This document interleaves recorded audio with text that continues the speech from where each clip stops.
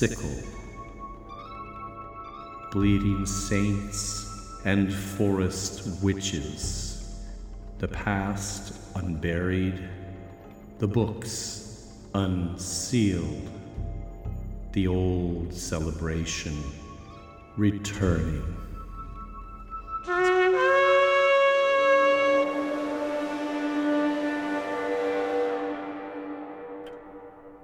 Hello and welcome to my study. Please come in and have a seat. All the books surrounding you are those used to research our show, and the individual to my right here, along with managing domestic duties, serves as our reader for any passages that will be directly quoted from these sources. Her name is Mrs. Carswell. Hello. Well, it's spring and love is in the air. But maybe we won't talk about it. No, I just... Well, you know he does listen to the show.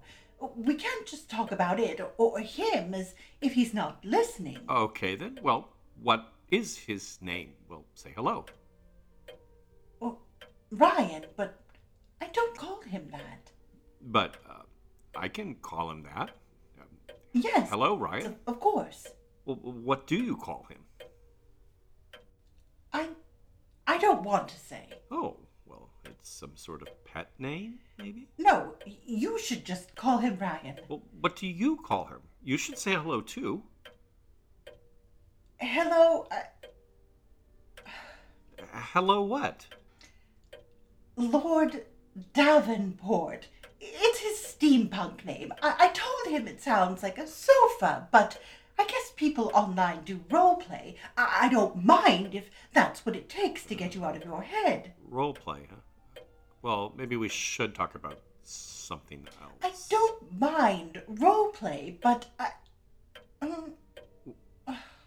Yes, let's talk about something else. I am hoping the current episode on the Hellfire Club serves to balance out the 20 minutes of Catholic lore from our last show. We'll be doing two. Look, on Ryan. I'm just going to call you Ryan, and I might as well do this here because every time we chat, honestly, I get confused how far things are roleplay, basic things. You have to understand. I don't know what you're trying to say when you call me Lady Davenport, what to make of that, and how much I'm talking to a real person. I'm sorry, but they are just basic things I feel like I don't know about you, and it's all been making me uneasy. And I just have to say it. We don't. I don't even know if you have legs. I don't care if you don't, but I can't tell if that's part of your character or of you in reality or even what is reality. He says he doesn't have legs? He says he has prosthetic legs. Oh. But he said they were brass, so I thought it was just a steampunk thing, brass legs. But he wouldn't tell me, and was very mysterious, and acted hurt, and used his sad triceratops emoji. Maybe we should start the show. At least I think it's a triceratops. That is a dinosaur, right? Yes. No one has brass prosthetics. They'd be plastic and steel or something. Or fiberglass. They might use silicone for part. I don't know, but I think we should start the show. Yes. I'll deal with this later. Episode 85, The Hellfire Clubs, Part 1.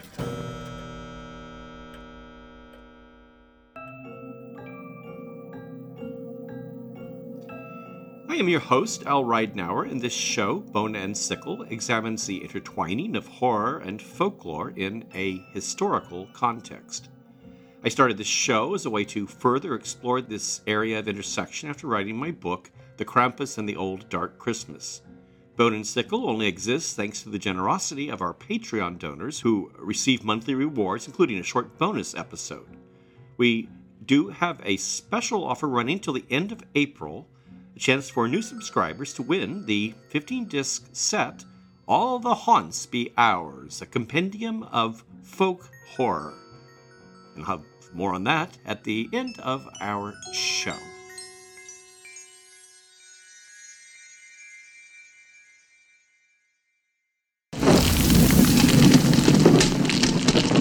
Gentlemen, hellfire!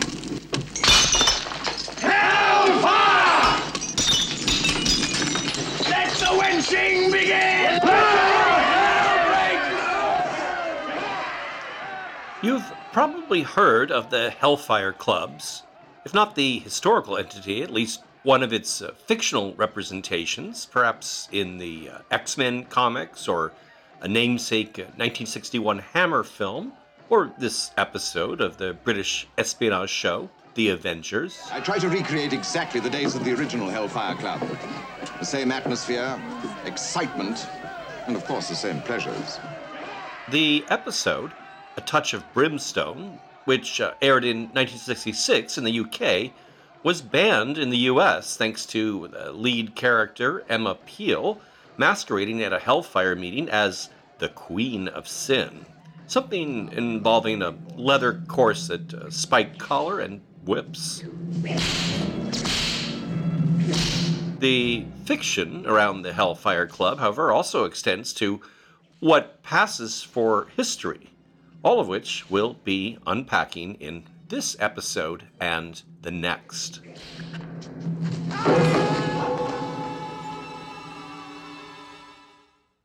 A little background for our exploration. The several Hellfire Clubs of 18th century Great Britain are actually just more flamboyant manifestations of the era's mania for forming clubs and fraternal orders. The Freemasonry was on the rise, along with less ideological, more playful social groups.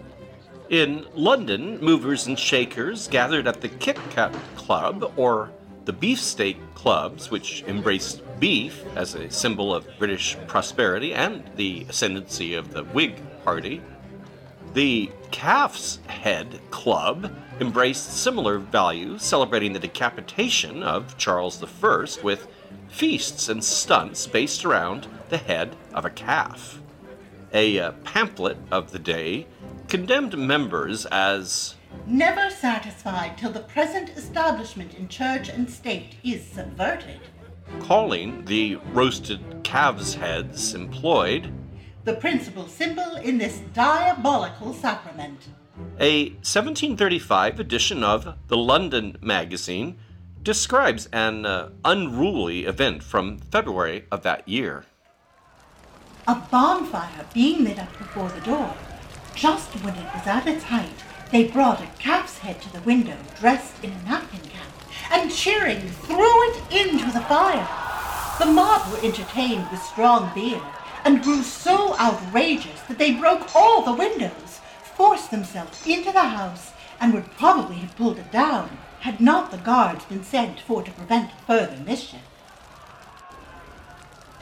Behavior like this would have been rare for the Calf's Head Club, but not so for much of the city's many gangs, the Knights of the Blue, the Bugle Boys, and the Mohawks, named for the Native American tribe, though unfortunately not sporting the associated hairstyle. Occupying a peculiar position between the loutish street thugs and the aristocrat was something called the rake, from the word rake-hell, which is 18th century talk for hellraiser, specifically referring to womanizing, drinking, and gambling. The rake is always an upper-class figure who's squandering his health and family fortune on his misdeeds.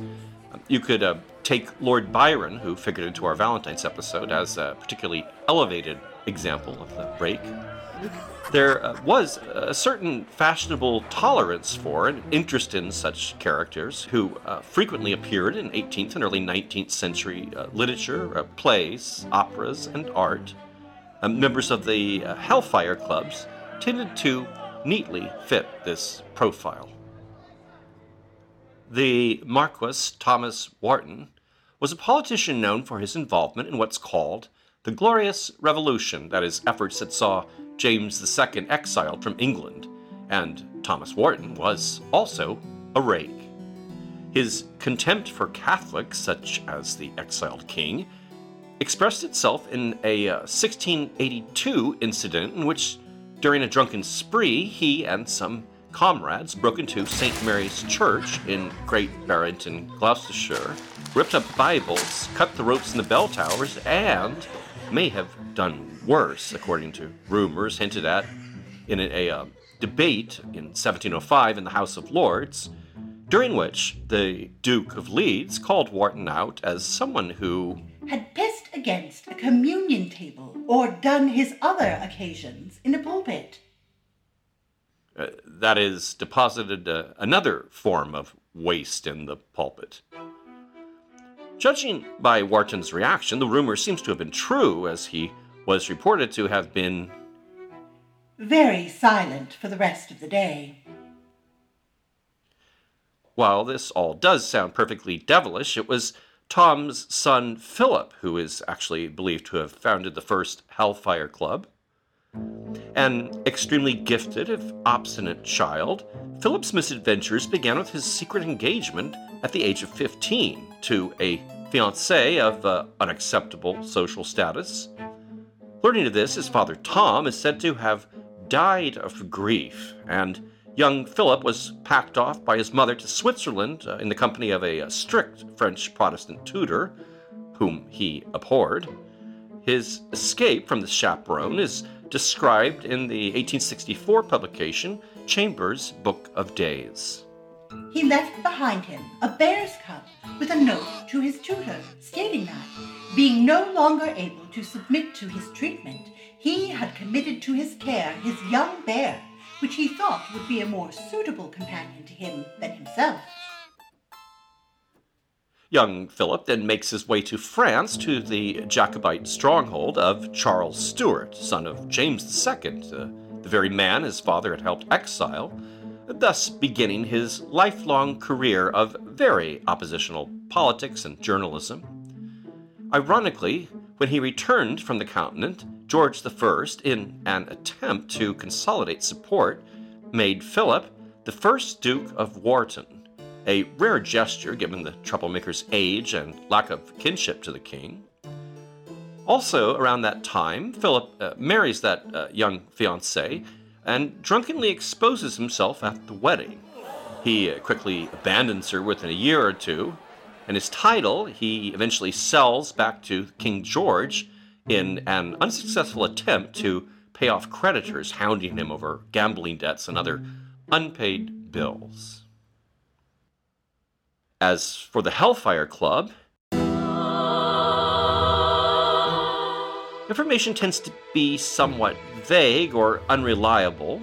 Lord Wharton, by implication at least, seems to have been its primary mover and shaker, and the group's gatherings first alluded to in a February 1720 issue of the publication Mist's Weekly Journal, which describes these London meetings as dedicated to blasphemous jests, and among these would be calling for a Holy Ghost pie at the tavern, where they also might play with cards and dice on Sundays, forbidden on the Sabbath, of course.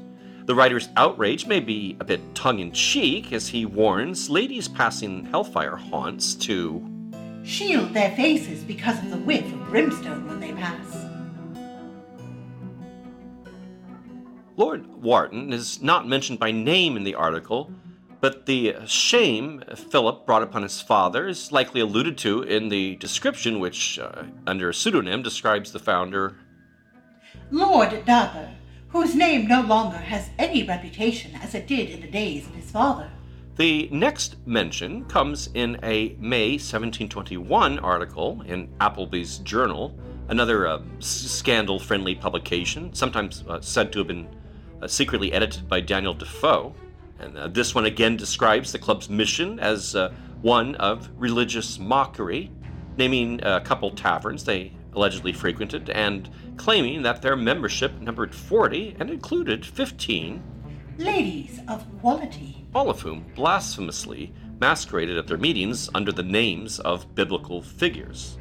It also suggests that upon the death of any member, that person would enter hell as a club ambassador. Though you could certainly write off much of this as scandal-mongering, either intending to sell papers or smear political enemies, concerns about such impious groups were real enough that in April of 1721, the London Gazette reported on something sounding very much like the Hellfire Club. His Majesty have received information which gives great reason to suspect that there have lately been and still are in and about the cities of London and Westminster certain scandalous clubs or societies of young persons who might meet together, and in the most impious and blasphemous manner insult the most sacred principles of holy religion, affront Almighty God himself, and corrupt the minds and morals of one another. Called the Act for the more effectual suppressing of blasphemy and profaneness. This measure was read before the House of Lords, and when a vote was called, a nay was voiced by a Lord Onslow, and was quickly seconded, perhaps not surprisingly, by Lord Wharton. His own words, as rendered in the 1740 publication, A Collection of the Parliamentary Debates in England, would offer strong evidence that he was indeed the focus of Hellfire Club rumors, and, at least in this context, eager to dispel these. He's supposed to have said, He was not insensible of the common talk and opinion of the town concerning himself, and therefore he was glad of the opportunity to justify himself by declaring himself far from being a patron of blasphemy or an enemy of religion.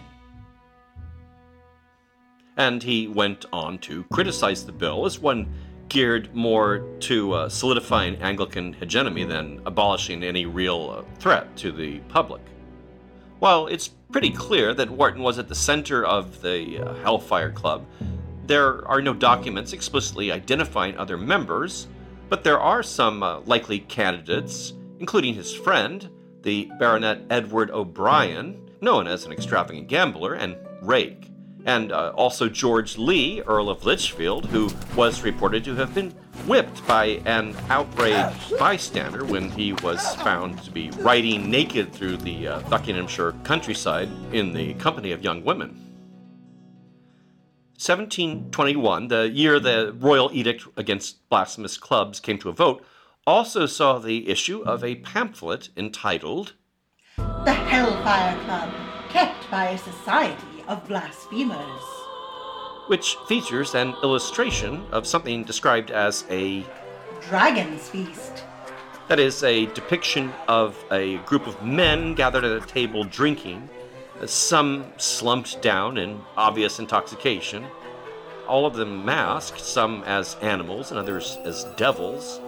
Half-naked women are also present, and the whole is overseen by a dragon, which is perhaps a statue or a prop, or perhaps the living embodiment of Satan himself. It's not really clear, and it is a rather unimpressive scale for that, but I'll post that image in the show notes so you can decide. The text below the illustration reads, Thus, impious wretches, without fear or shame, feast and sing praises in the devil's name, deride those sacred powers they ought to dread, and live as if in hell before they're dead. While our pop culture reimaginings of the Hellfire Club like to portray the group as masters of the black arts, possibly sacrificing a virgin here and there, it's worth noting that even the most lurid descriptions of the Hellfire Clubs in the popular press of the day fall short of representing the members as witches, which would be the era's equivalent of the later Satanist. And most of this likely has to do with the upper-class membership that didn't conform to the typical outsider profile of a witch. And though these were mixed-sex gatherings, the group was surely male-dominated, making witchcraft accusations less likely still. As witch hunting faded out in the 18th century, it seems that groups like the Hellfire Clubs may have represented a sort of Enlightenment-era transformation of the concept, The forbidden frolics of the witches' Sabbath were still present in the group's hedonistic binging, but these gatherings were mostly stripped of the supernatural. Earnest invocations of the devil are replaced by blasphemous utterances and acts of a more prankish nature, a sense of naughty camaraderie, fueled either by atheism or an anti-Catholic, sectarian, or political orientation. In any case, the uproar of 1721 seems to have put an end to Wharton's short-lived club, and in the following year he turned his attention to Freemasonry, becoming Grand Master of the Premier Grand Lodge of England in 1723. But this, too, was short-lived thanks to Wharton's tendency to not play well with others. He was expelled the following year, and in response founded another order dedicated to mockery, this time satirizing the Freemasons with something he called the Ancient Noble Order of the Gorgomons.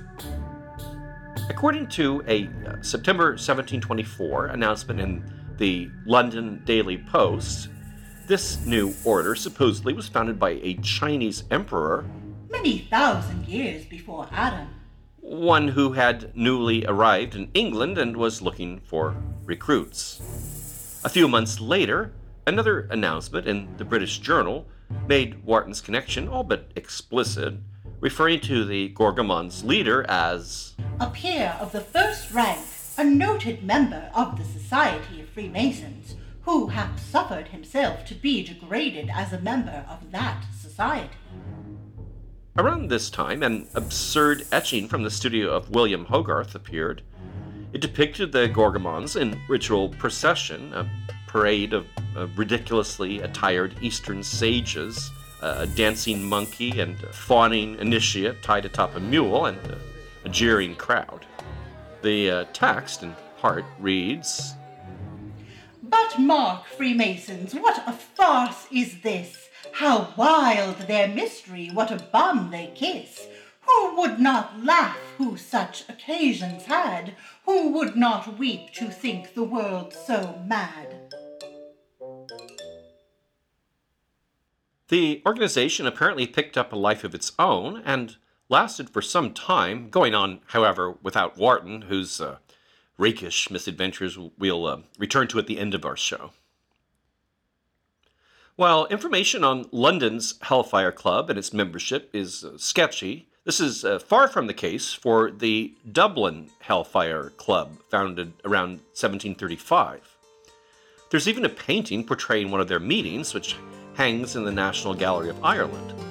The 5 members who were shown gathered around a punch bowl have been identified as men of generally high social standing, and 2 are particularly important to the discussion. That would be Richard Parsons, 1st Earl of Ross, who probably founded the group, and the other is his right-hand man, James Worsdale, the artist who painted the scene. Worsdale's career as an artist seems to have been fueled less by talent than his lively wit and aggressive approach to clients. He also appears to have written some ballads and plays in which he also acted, and generally did all the things rakes did, which in his case included an affair with his landlady's daughter, one said to have resulted in him being chased through the streets of Dublin by the angry mother brandishing a still warm from the table shoulder of mutton.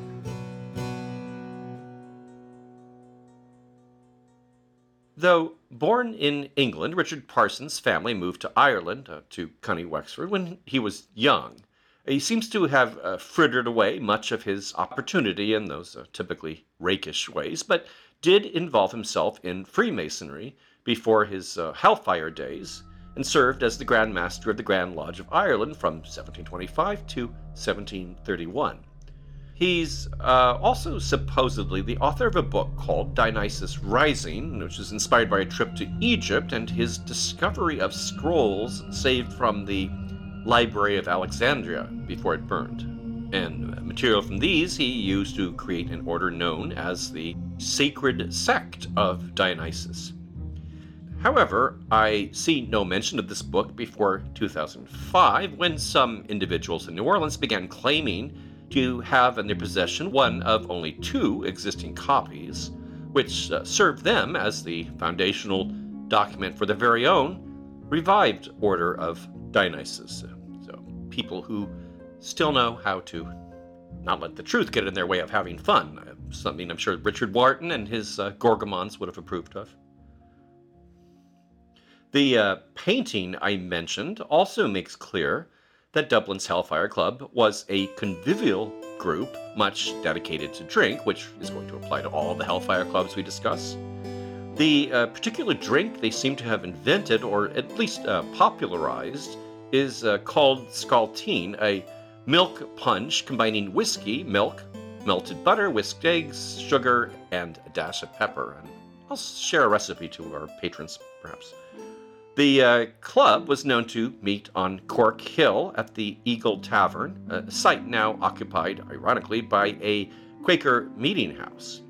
However, the location most associated with the group is an old stone hunting lodge on a mountain, Montpelier, just outside the city, and that site has become synonymous with the order, so much so that Dubliners tend to refer not only to the lodge building, but the open area around the lodge, where people actually sometimes camp, as the Hellfire Club.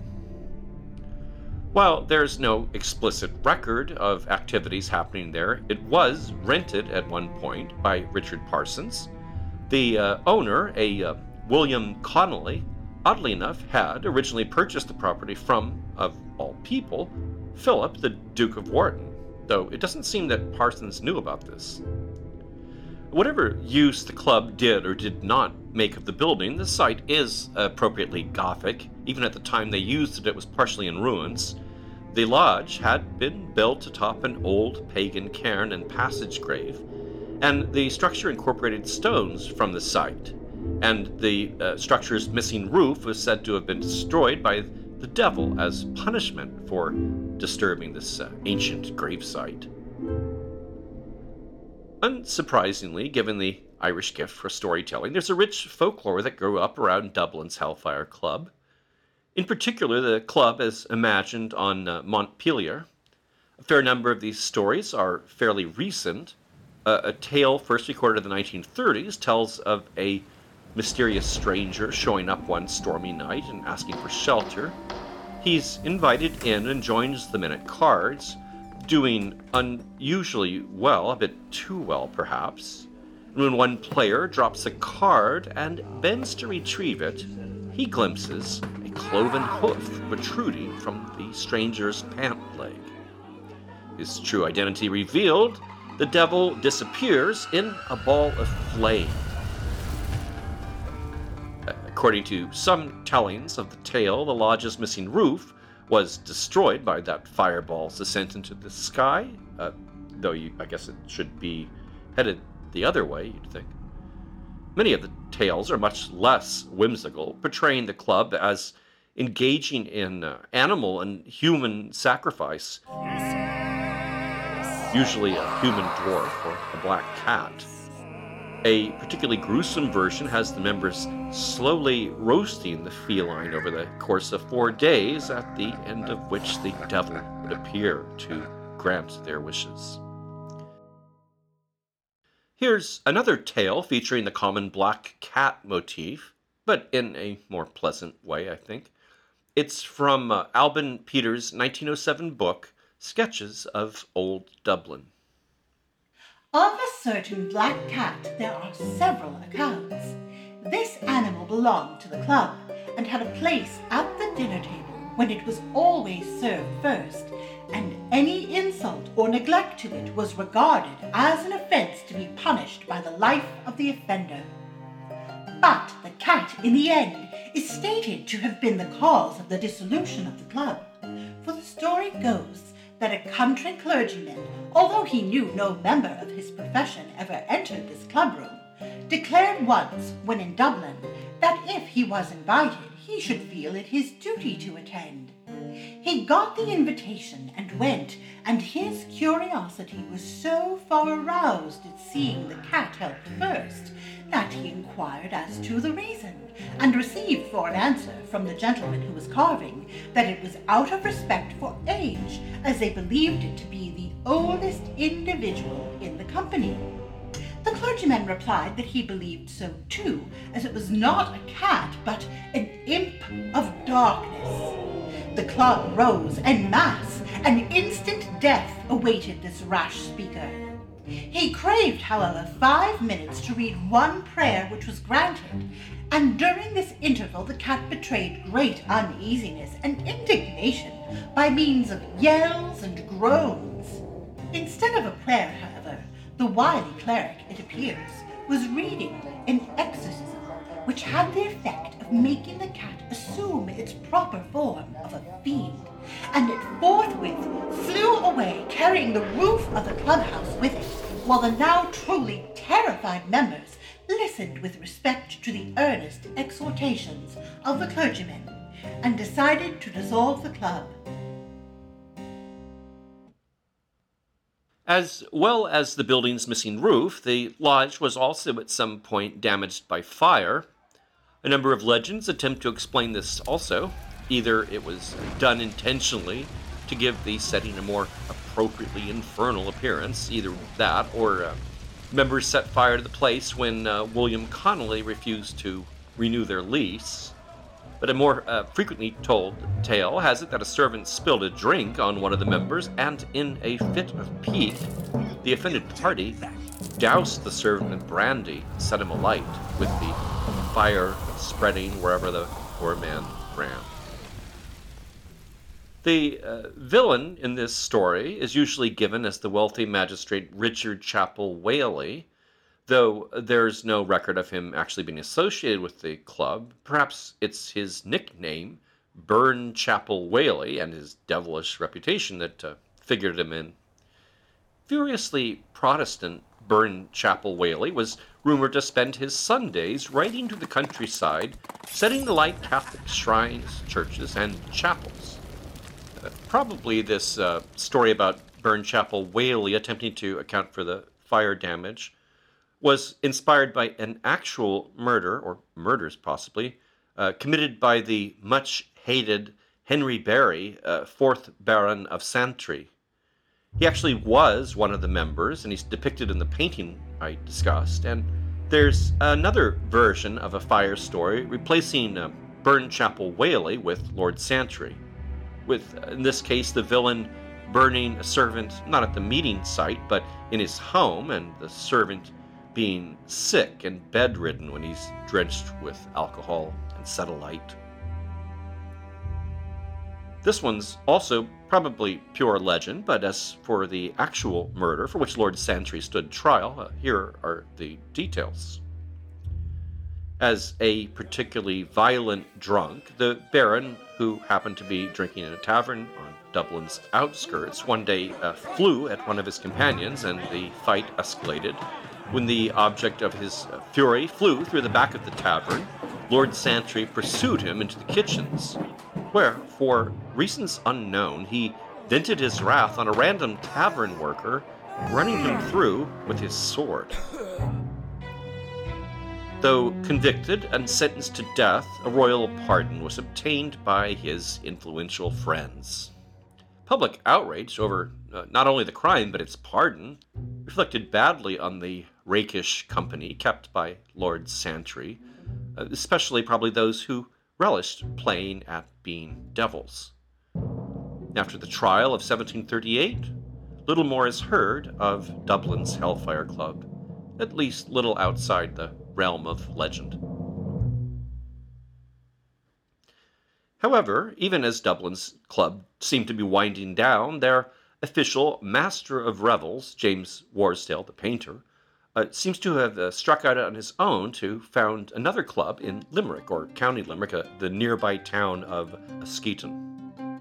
In fact, he executed another painting of that particular group, one also held in the National Gallery of Ireland. This group's meeting place was supposed to have been an 18th century brick structure adjacent to Desmond Castle, a ruin built in the 1200s. Hellfire clubs in County Clare and County Kildare are also mentioned, but only passing references to these exist.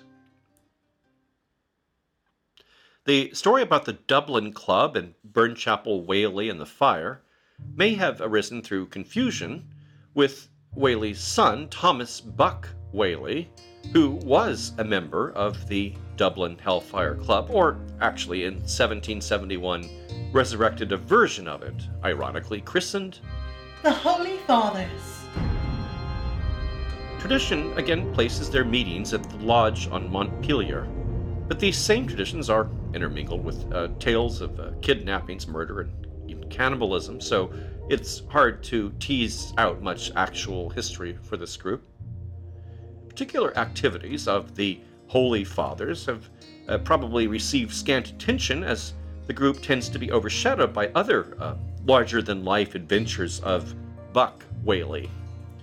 Particularly known as a gambler, Whaley is sometimes remembered as Jerusalem Whaley.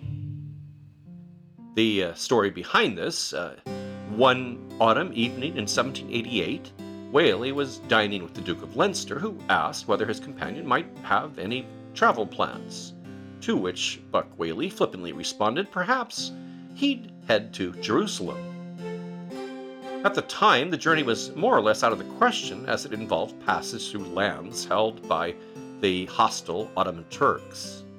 When the Duke of Leinster dismissed the response as a joke, Whaley dug in, and before it was all said and done, a wager had been made, with Buck standing to collect roughly $2.5 million in contemporary American dollars if he could make it there and back.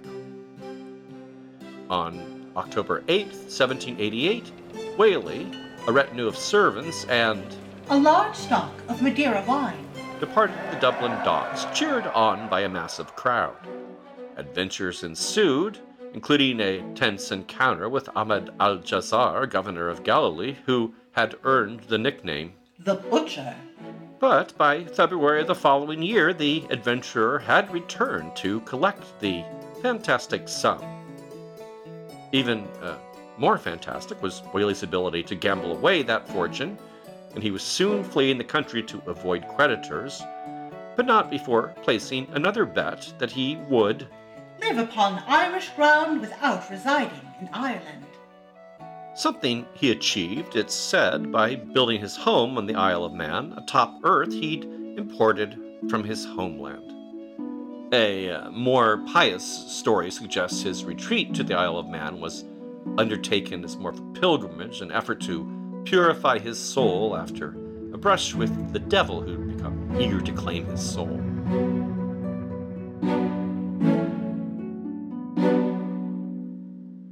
Before we wrap up our first episode on the Hellfire Clubs, I wanted to mention one more related group, not exactly another Hellfire Club, but a club equally scandalous, and not just by 18th century standards.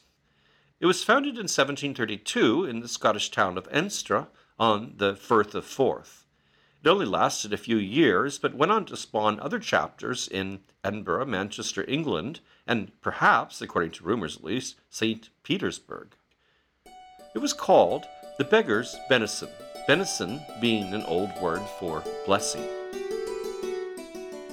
The name was inspired by a sort of naughty version of the St. Christopher legend. It involves King James V, who in this tale is himself something of a rake. He's been wandering about disguised as a bagpiper so that he can more freely enjoy himself, and arrives at a shallow stream that he must cross. There he meets a lovely but poor young lady who offers to take him across. She's the beggar in question. Puzzled by the offer, as she clearly has no boat at hand, the king asks what she proposes, and she hikes up her petticoats and invites him to climb on her back so they may wade across together. When they arrive on the other bank, the king reveals his true identity, presenting the woman with a gold crown. In return, she gives him her benison. That is something involving him once again climbing atop her. According to club lore, this adventure inspired the king to found the very first chapter of The Beggar's Benison. As you have by now inferred, the club was all about sex. A fraternity devoted to the sharing of erotic art and literature, dirty songs and toasts, and the presentation of frank lectures on sexual topics, sometimes of a scientific nature, such as these lectures said to have been presented on St. Andrew's Day, 1733, entitled The Engendering of Toads, the Menstruation of the Skate, and the Gender of an Earthworm. While the membership was exclusively male, females also sometimes were present in certain roles, that is, what were called Posture girls. Live models who would present themselves in various poses and states of undress.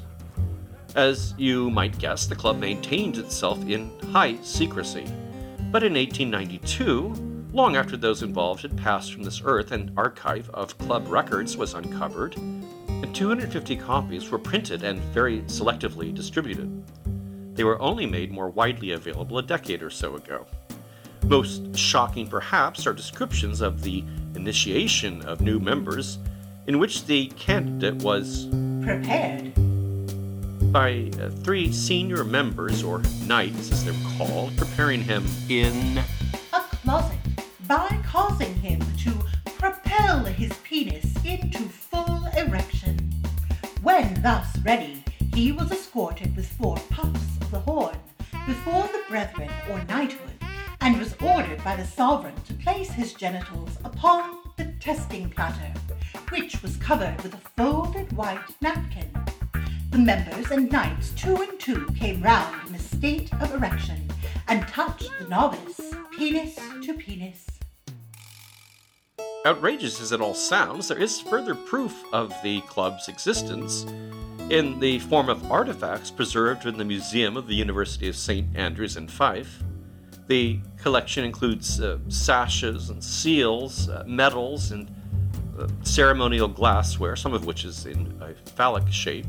There's also a snuff box packed with ringlets of pubic hair, supposedly donated by George IV and removed from the royal courtesan. Pubic hair collecting seems to have been something of an obsession with the group, with members of the group encouraged to make presentations and donations of their own collections. An offshoot of the Beggar's Benison, the Edinburgh Wig Club was organized around a sacred relic, an entire wig likewise constructed from the privy hairs of courtly courtesans. The wig stand survives as part of the museum's collection, but it seems someone has made off with the wig itself a long time ago.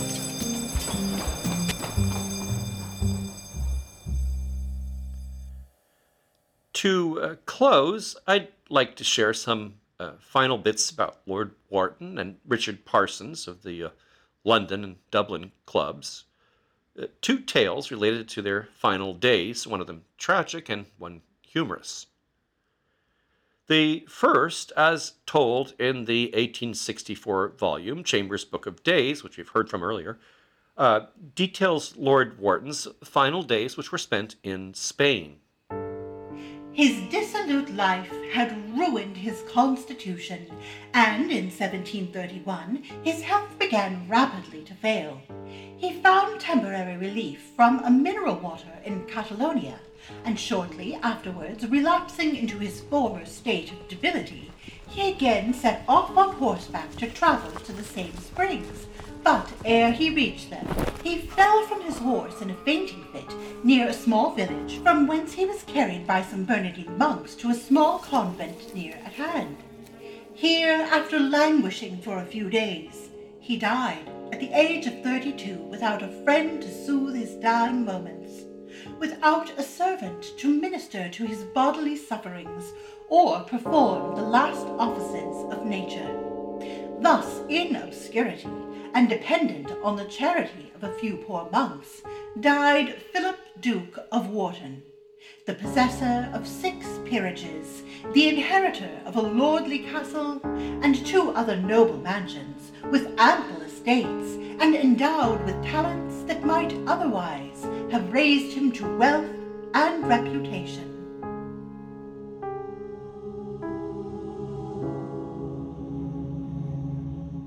And on a lighter note, we have the deathbed scene of Dublin's Richard Parsons, a prankster to the end.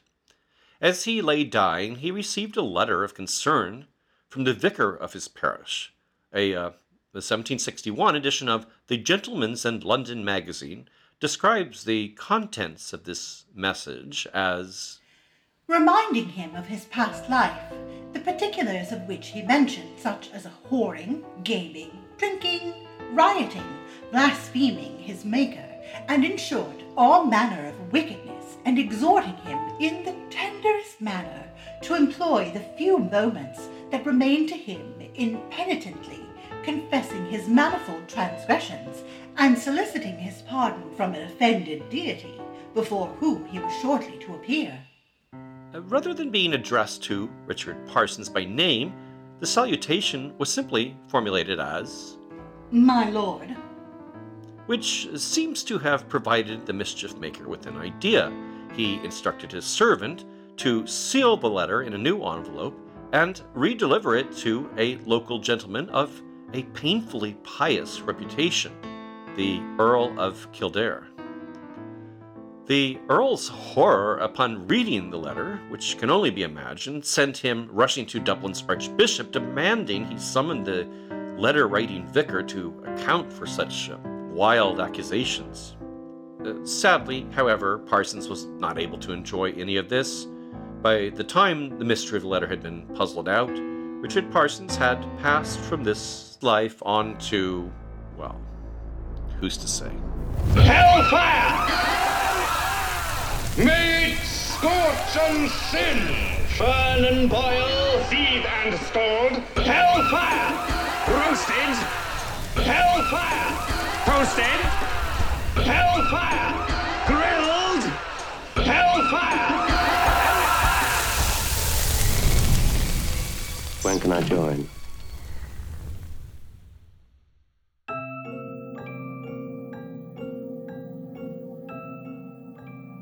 I hope everyone's been enjoying our show and that you might have the opportunity to leave a review if you do. As I mentioned at the top of the show, we have a special offer running from now until April 30th.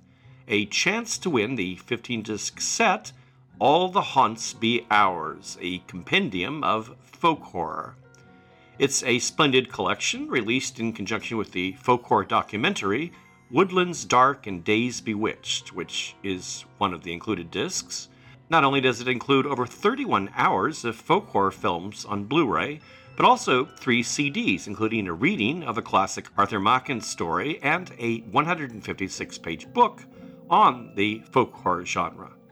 I've posted a link with the film list and further details on the website in the show notes, so you can see the list of the 19 films included and all the other details. The value of the collection is $279, and a randomly chosen subscriber at the $4 monthly level or above will be announced on May Day. To enter, you must subscribe on the once yearly plan, which actually saves you 15% on what you would otherwise pay monthly. And I should note that we don't have an overwhelmingly large number of entrants at this time, so your chances of winning so far are rather good. As for our regular Patreon rewards, those subscribing at the $4 level or higher receive a short extra episode, a reading from something in our library, given the Bone and Sickle soundscape treatment, of course. Other rewards include access to our Patreon blog, downloads of the show's soundscapes, which you hear under the narration, show scripts, my Krampus book, the Bone and Sickle candle, and unique and hand-packed mystery kits, now including certain handcrafted items by yours truly. Pledge commitments begin at only $1 and can be edited at any time. I'd also like to thank our recent signups now enjoying those rewards. These kind souls include Arno Pelto, Michael Vaughn, Leslie Houghton, and Carl Hamlin. Bone and Sickle is written and produced by me, Al Ridenour. Mrs. Carswell is played by Sarah Chavez, whose Projects and writing related to death and culture you can track at sarah-chavez.com. Thanks so much for listening.